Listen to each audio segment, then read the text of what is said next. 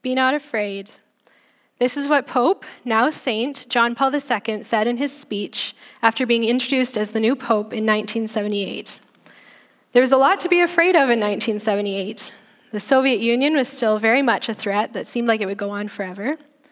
The previous Pope had lived for only 31 days after his inauguration, and now a non-Italian was becoming the Pope for the first time in 455 years, a Pope from Poland of all places. That day in 1978 was the first day of his 25-year papacy, and his life and example would inspire, challenge, comfort, and encourage millions around the world, would bring an end to communism's grip on Eastern Europe, and I think does encourage believers today because of the unlikely ways God used a young man from a small town in a troubled country for his purposes. Pope John Paul II was born Karol Wojtyła in a small town in Poland in 1920. He's probably the most famous Polish person of all time, and he's still very much loved amongst the Polish people. Several of my relatives have his picture in their homes, and my aunt is proud to say that she met him several years ago. Here's a picture of her. When I was in Poland several years ago, I noticed a statue of him near the university he attended, and people were setting flowers all around it. I asked someone what was happening, and it turns out that this was April 2nd, the 7th anniversary of his death, and even after 7 years, Polish people were remembering him in that way. He really was a superstar, and especially to the Polish people. Reading about him was a bit intimidating at times because he accomplished so much.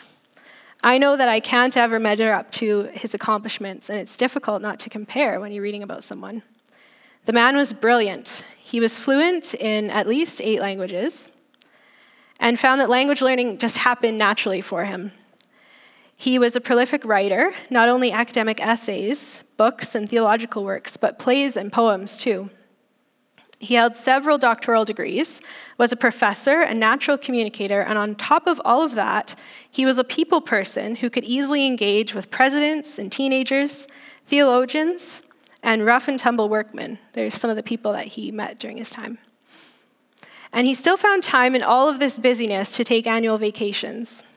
I found it daunting just putting this chapel message together. But something Bill Zipp said during GCC really encouraged me, and I hope will encourage you too. He said, "We're called to faithfulness, not to success." And more than his academic and worldwide accomplishments, Karol was faithful to use every opportunity and life experience God gave him. And we have that same call, that same God. So a small disclaimer before we get going. I know that Roman Catholic theology and practice can contradict Protestant theology, but rather than getting stuck on these issues, the goal in this chapel is to look at the fruit which came from Karol Wojtyła's life, to see the ways in which he was faithful servant of Christ in the places he was called to serve. So as I said, Karol was born in Poland, and there's a map of Poland. It's kind of just by Russia and Germany.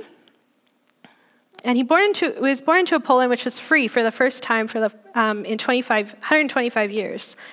The First World War had just ended, and Poland was able to establish its own government. Prior to World War I, Poland's land had been carved up between Germany and Russia. You wouldn't even have been able to find it on a map.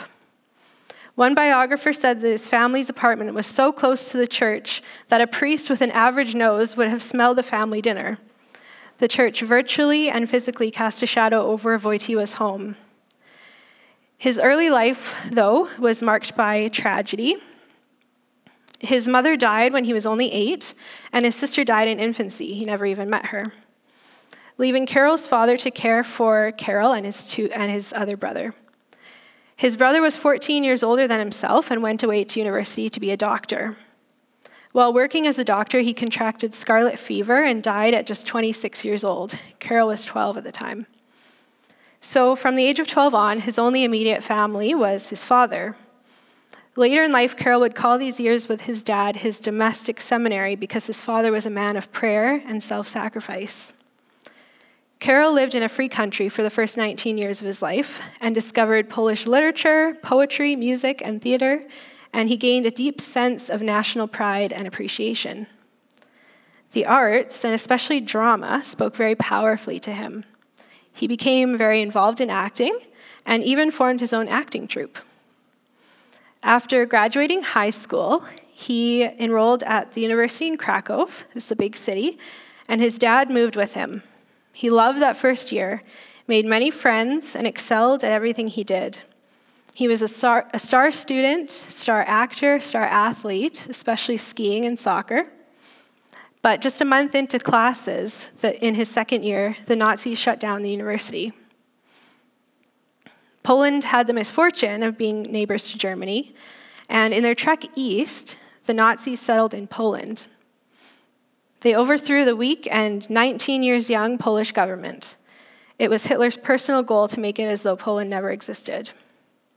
Many of the professors at his university were either killed or sent to concentration camps. Heroically, professors started to hold underground classes, even though by doing so they were risking their lives daily. Many of Karol's friends disappeared, and he never knew if or when he would be next. He and his father tried to escape the city and Nazi occupation on foot, but after 120 kilometers of walking, they heard that Russia had invaded from the east already, so they turned back around, ducking for cover occasionally as German airstrikes flew overhead. You can kind of picture the end of Fiddler on the Roof there. Theater was banned, church was shut down, not just with a 15% capacity. Religion became illegal. Priests and nuns were sent to the work and death camps, or just killed outright. The Nazis created the world's largest convent, but only because 2,700 clergy were in the Dachau concentration camp, over half of those being Polish priests and nuns. The Polish government said that all able-bodied males had to have a job, with the alternatives being concentration camps or death. Karol got a job at a quarry crushing limestone. After a year and a half of this very difficult work, he was able to transfer to a chemical plant where the work was much easier. He spent a total of 4 years as a manual labor. As a result of World War II, 1/4 of Poland's total population and 1/3 of its clergy was decimated. It was unimaginable evil and a stifling of all human flourishing. The picture you see is Warsaw before the war and then after. These horrible years were some of the most foundational in Karol's life, as he was confronted with life and death daily and was exposed to some of the greatest evils man inflicted on his fellow man, as well as some of the greatest demonstrations of self-sacrifice. Like a priest who gave his life for a fellow prisoner. This man was a man with a wife and kids, and he actually ended up living to tell about it. Karol was deeply touched by this example, and it would help shape his idea of the priesthood, the sacrificial nature of the priesthood. A few months before his 21st birthday, he suffered his greatest loss. His father died of a heart attack while he was at work. As difficult as this was for him, his father's death confirmed to him the call that he had begun to feel to the priesthood.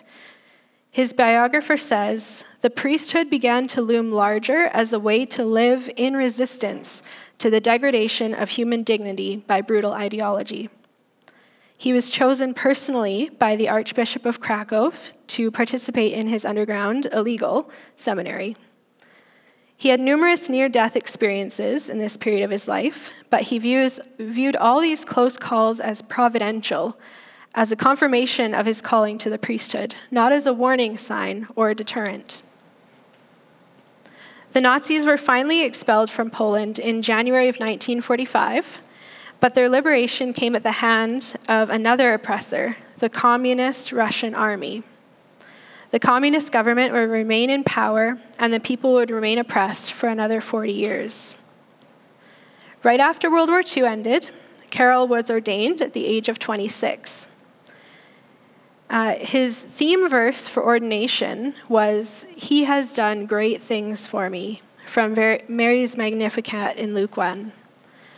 After all the losses he had suffered, he still saw God's goodness. Immediately after ordination, the Archbishop sent Karol to Rome to start working on his doctorate of theology. This was the first time he'd ever been out of Poland. He was 26. He passed his oral defense of his dissertation with 100% and received high marks on his doctoral exam, then returned to Poland and started his posting as a university chaplain. He had to quickly adjust to life in a communist country. Communism, in theory, was a sharing of resources where everyone worked and everyone got to eat. But lived out, it became an oppressive dictatorship with those at the top making the decisions and getting rich, and all the workers underneath them got poorer. Communism included state-sponsored atheism, where man was a worker and nothing else. He wasn't a soul to be tended. In communist Poland, all adults had to work, and work schedules and school schedules were intentionally created by the government so that families were rarely ever together.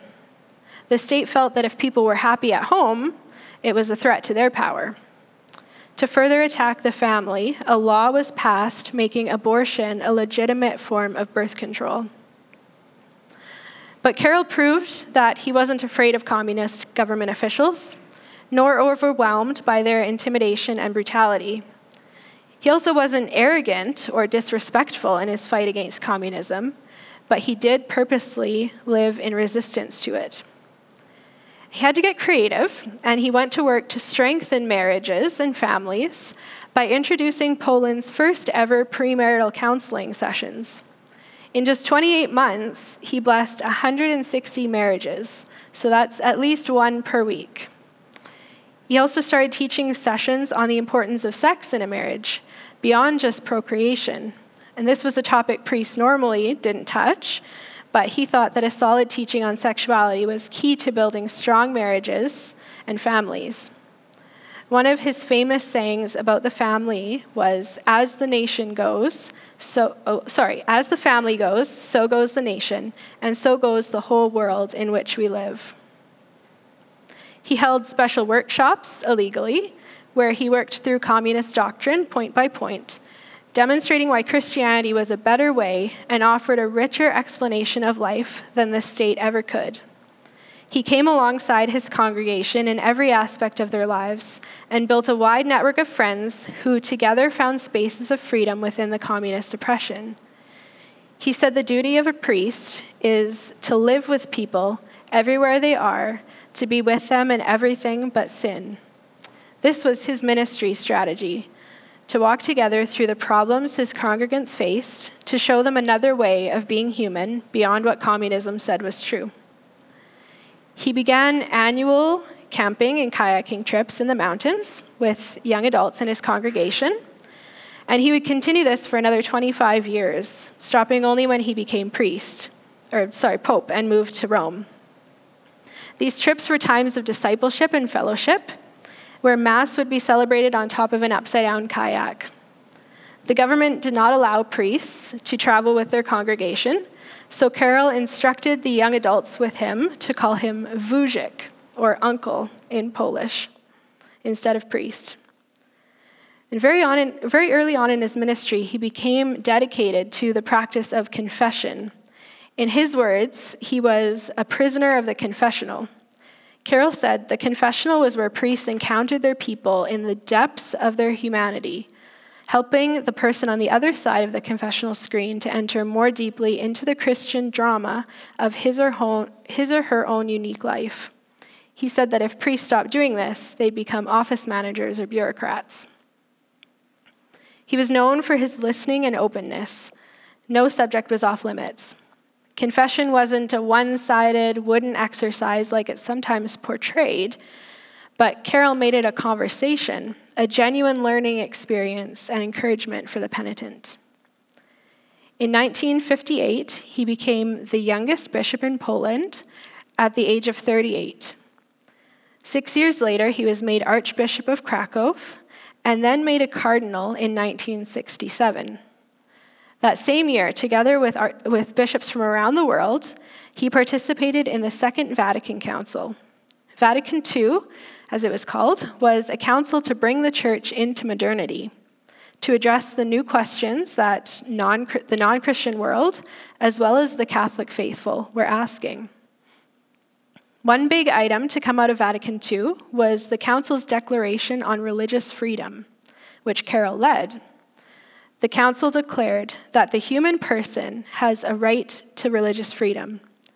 Freedom of this kind means that all men should be immune from coercion, so that, within due limits, nobody is forced to act against his convictions in religious matters.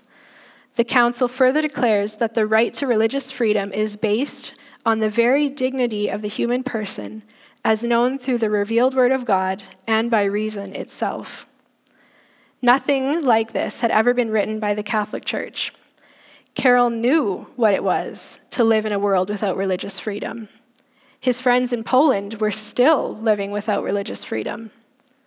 He saw this great need and did all he could to prevent others from having to live through this experience. He would later write, "Man cannot be fully understood without Christ, or rather, man is incapable of understanding himself fully without Christ. He cannot understand who he is, nor what his true dignity is, nor what his vocation is, nor what his final end is. He cannot understand any of this without Christ. Therefore, Christ cannot be kept out of the history of man in any part of the globe, at any longitude or latitude of geography. The exclusion of Christ from the history of man is an act against man." Because of his relationships with the people and his defense of religious freedom, the communist government grew to be quite terrified of him.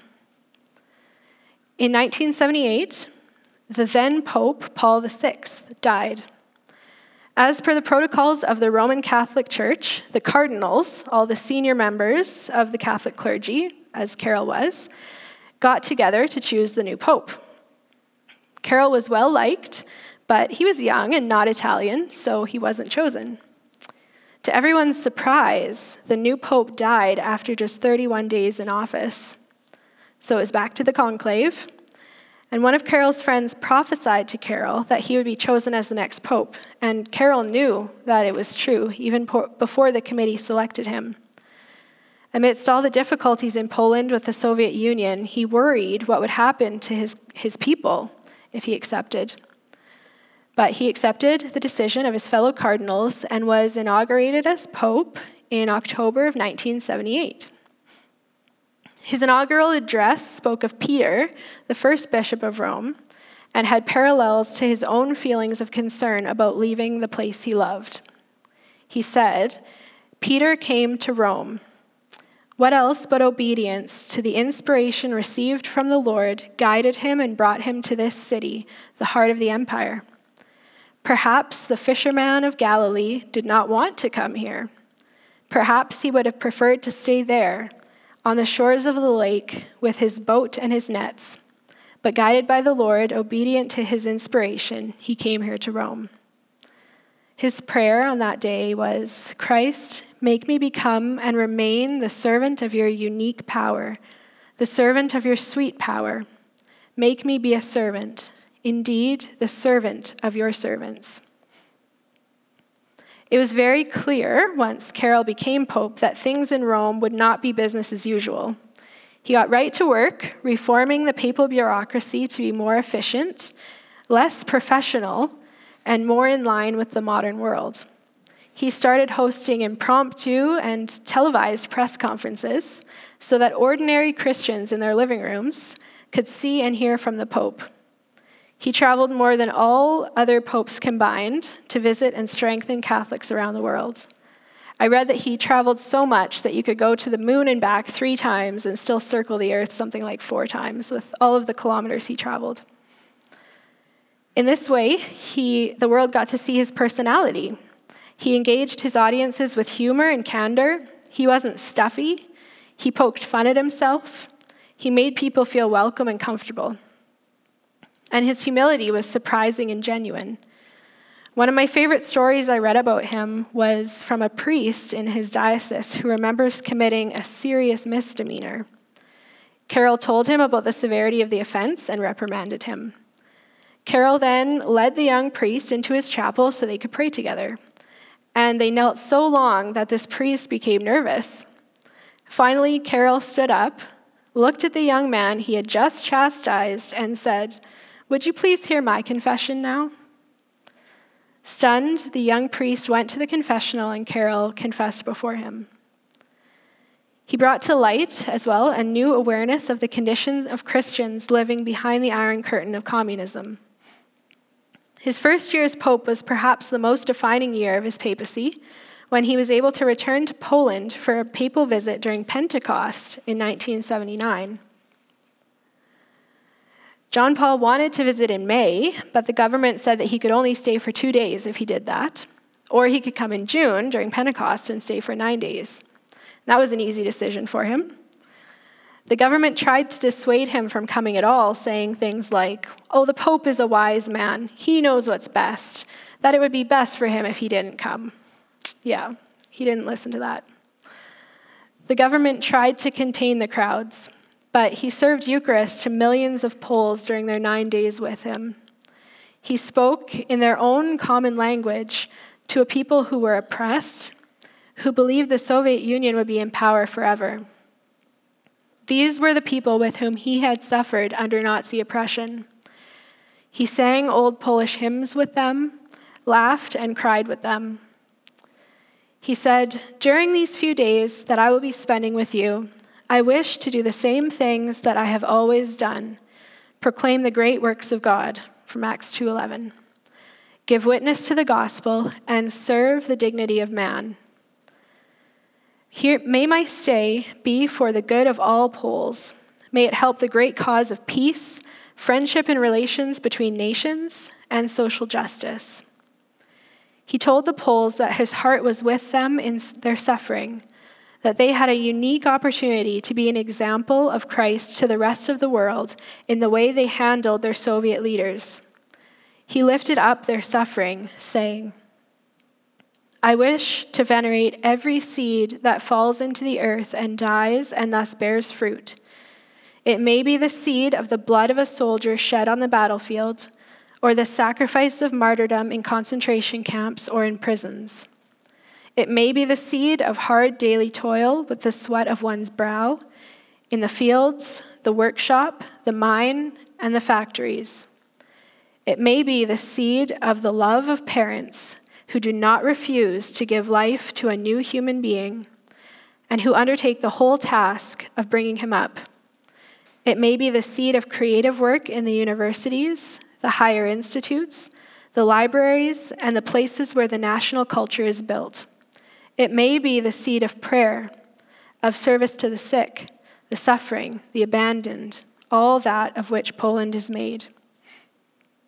He ended by saying, "And I cry, I who am a son of the land of Poland and who am also Pope John Paul II, I cry on the vigil of Pentecost. Let your spirit descend, and renew the face of the earth, the face of this land."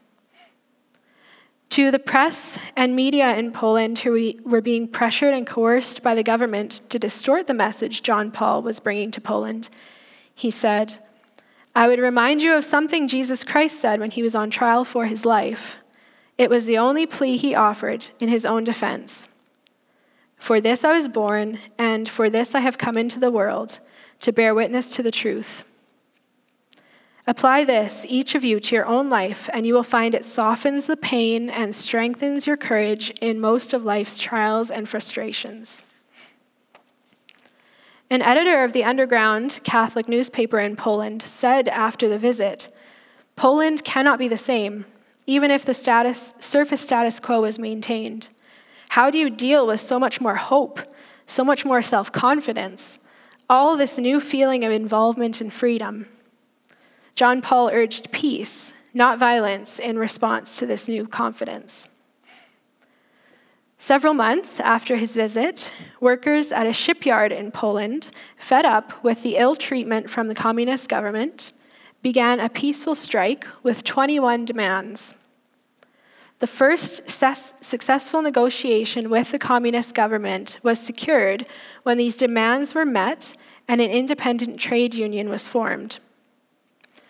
The victory began a chain reaction that would create the Solidarity movement and would, within the decade, bring an end to communist rule in Eastern Europe.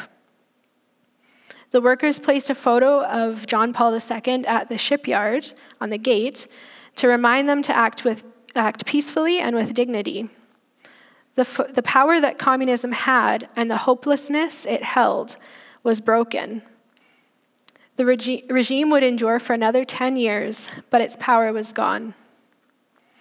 John Paul did not only intervene in Poland, but around the world, wherever a conflict existed. He sought to bring people together wherever there was discord, especially among Christians. He said that divisions among Christians are contrary to the plan of God. Whenever he arrived in a country, he would kiss the ground to express his conviction that the Holy Spirit was present and working in that land. He began the World Day of Prayer for Peace with leaders from all the religions of the world, not because he was universalist, because he wasn't, but because he recognized that the desire for peace is what all the religions have in common and what they could come together for. He also brought together the youth of the world. One of his lasting legacies is the establishment of World Youth Days, biennial conferences, which he began in 1985 and that continue today. The first attracted 250,000 youths, and they only grew in popularity as time went on. The largest of his lifetime was the World Youth Day in Manila, where 5 to 7 million youths attended the concluding Mass. It was the largest crowd ever gathered in that time. It was so large that he could only reach the stage by helicopter. This is what his biographer said. The Pope took young people seriously as persons, paying them the compliment of seeing them as people struggling with the meaning of life. When speaking with the young, he did not take the edge off a Christian message that he clearly lived himself. Perhaps most importantly, he did not pander to young people, challenging them to settle for nothing less than moral grandeur. At a time in Western history when virtually no other world figure was calling young people to bear the burdens and make sacrifices, John Paul touched the youthful thirst for the heroic and related it to the human search for God. Another such example of his humility came on May 13th, 1981. The whole world held its breath as it watched 4 bullets strike John Paul at close range at St. Peter's Square.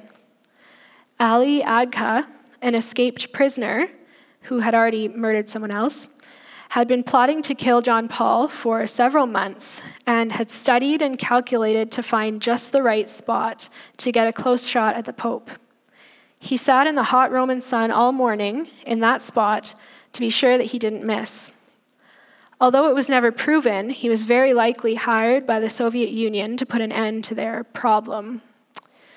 John Paul believed that it was the hand of Mary that guided the bullets through his body, missing all the major nerves and vessels, and ensuring his life would continue. His assailant couldn't believe that John Paul had lived. He didn't understand how this had not gone according to his plan. He showed no initial remorse and was sent to prison. John Paul still decided to forgive him and visited him in prison 2 years later to make sure he knew he was forgiven. Ali and his family were among the mourners when John Paul died. They had become friends in the years after the assassination attempt. In 1989, less than a month after the fall of the Berlin Wall, John Paul sat down with the new Soviet president, Mikhail Gorbachev. Gorbachev amazingly promised to legalize religion, ending decades of atheism and religious oppression. Gorbachev would say of John Paul, "I think there has never been such an outstanding defender of the poor, the oppressed, the downtrodden. I think I can say with good reason that during those years we became friends, and probably many other people can say so too, because he was distinguished by warm, genuine interest in each person." About himself, John Paul would say, "I am not the evangelizer of democracy. I am the evangelizer of the gospel. To the gospel message, of course, belongs all the problems of human rights, and if democracy means human rights, then it also belongs to the message of the church. When John Paul died at the age of 84 on April 2nd, 2005, the world mourned for him. Religious and political leaders from around the globe traveled to Rome to thank the man who had brought hope and love to the end of a violent and tumultuous century.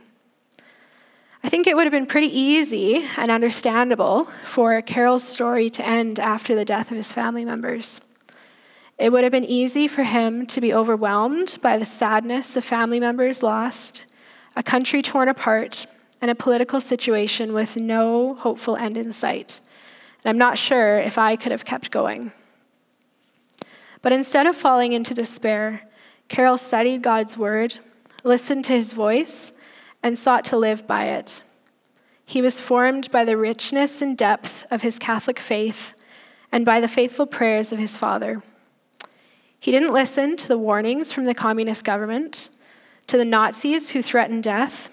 Sometimes he didn't even listen to his papal staff who told him to just tone it down a little, to be a little more safe, travel less. He spoke up about suffering in hidden countries, the importance of religious freedom, about the value and potential of youth, and about the undeniable, inextinguishable, inexhaustible hope that only Christ could bring. He was an expert on these topics. His lived experiences, the depth of his prayer life, and his saturation in the scriptures gave him a joy, confidence, and hope that reflected out to the world and changed the outcomes of the 20th century. So wherever we find ourselves today, in all the difficult aspects of our lives, let us be encouraged to not move away from God, but rather lean into him so that we too can bring hope to the world. I'd like to end with a prayer from John Paul himself. I leave you now with this prayer, that the Lord Jesus will reveal himself to each one of you, that he will give you the strength to go out and profess that you are Christian, that he will show you that he alone can fill your hearts. Accept his freedom and embrace his truth and be messengers of the certainty that you have been truly liberated through the death and resurrection of the Lord Jesus. This will be the new experience, the powerful experience that will generate through you a more just society and a better world. God bless you.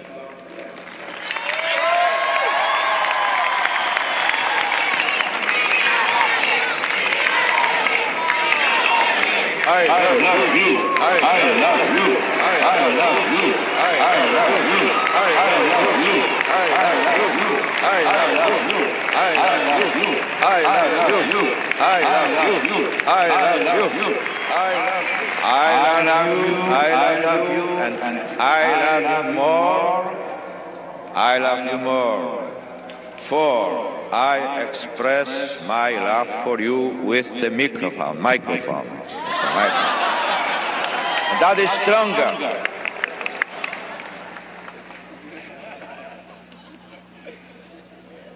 God bless you, and may the joy of Jesus be always with you.